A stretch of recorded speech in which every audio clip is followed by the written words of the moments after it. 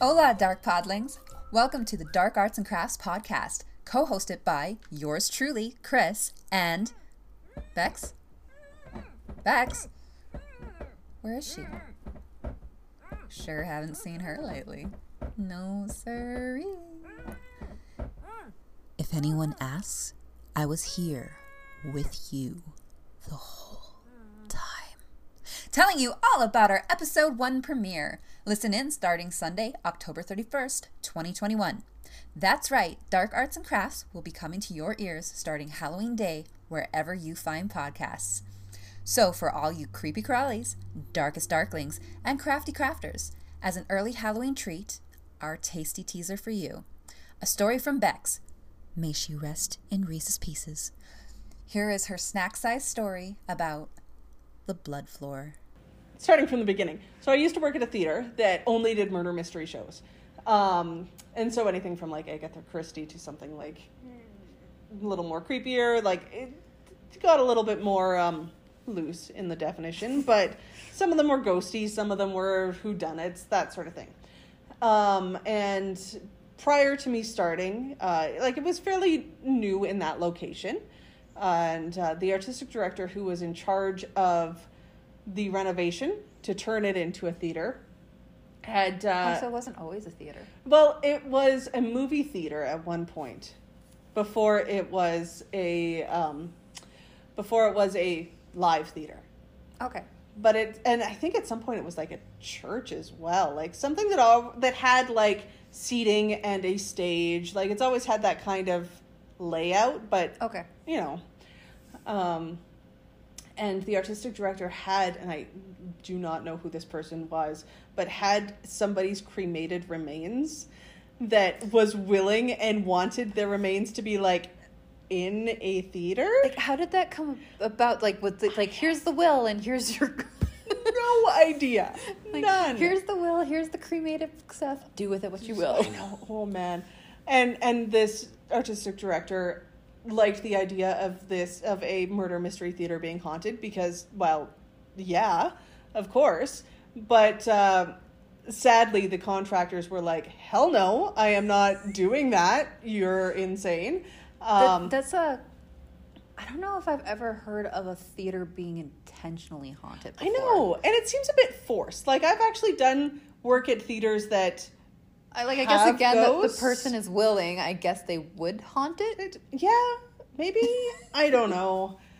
I never felt like it was haunted. There was a couple of people who did, but the creepiest thing that I ever encountered there was the bleeding floor. So What? I know. Okay, so this is kind of fun. Oh, So, okay. Let me just sit back here for a second. Get comfy. So the way the stage floor was, you've got a little bit of a sprung floor for those who know it, but so it's not so hard when you walk. Just different layers of plywood, kind of crisscross together, and then a solid layer of plywood, and then we put another top layer on that we'd paint all the time. And because each show that came in would have a different type of floor, and so that They'd scrape it up. And... No, it actually was awesome. It would get you'd replace the floor every couple of years, and you'd have this like lovely like hunk of 1/4-inch thick paint on top of the floor that just like looked like striations of all of the different shows. It was kind of lovely, and I loved It's doing like a that. historical record. Like when they Kind go of. into the Arctic and they do that big tube of ice and you pull it out and it's like, look at this historical record of everything that's happened. Pretty much, yeah, and it's lovely. Particularly when you have there was one floor that was like bright pink. It was like, yeah, that's that show. And so you could tell which shows it was as you break the paint off. Rings of a Tree. Totally. But there was this one seam that would always bleed.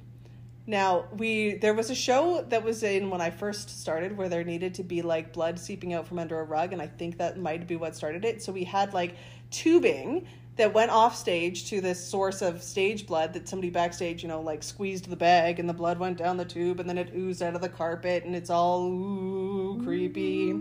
But my suspicion is that stage blood then seeped in between the cracks and down into that plywood.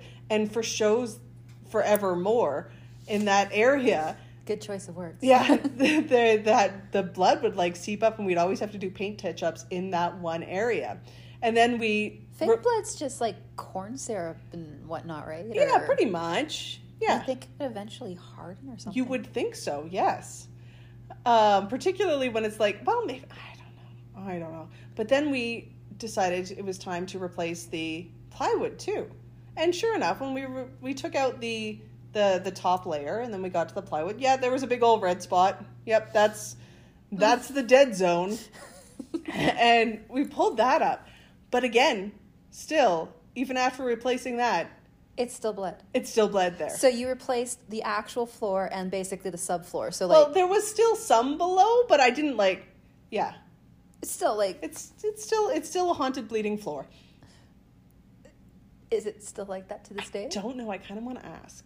That would be that's a good thing to have for where it is. Yeah, because also there's been a good amount of turnover since I was there, so nobody would have that historical knowledge of the bleeding floor. Yeah, and they may not even associate it with a bleeding floor. They might just be like, there's always this red stuff on the floor. Why do we need to do touch-ups here constantly? Yeah. Like, that whole mystery might be lost. And you could reintroduce it. You'd be like, oh, well, it's a bleeding floor. Yeah. And don't even explain it. Just like, it's a bleeding floor. That's where the floor be. It's just no big deal. Yeah, it's like, well, they're talking to you. And then just leave. Yeah.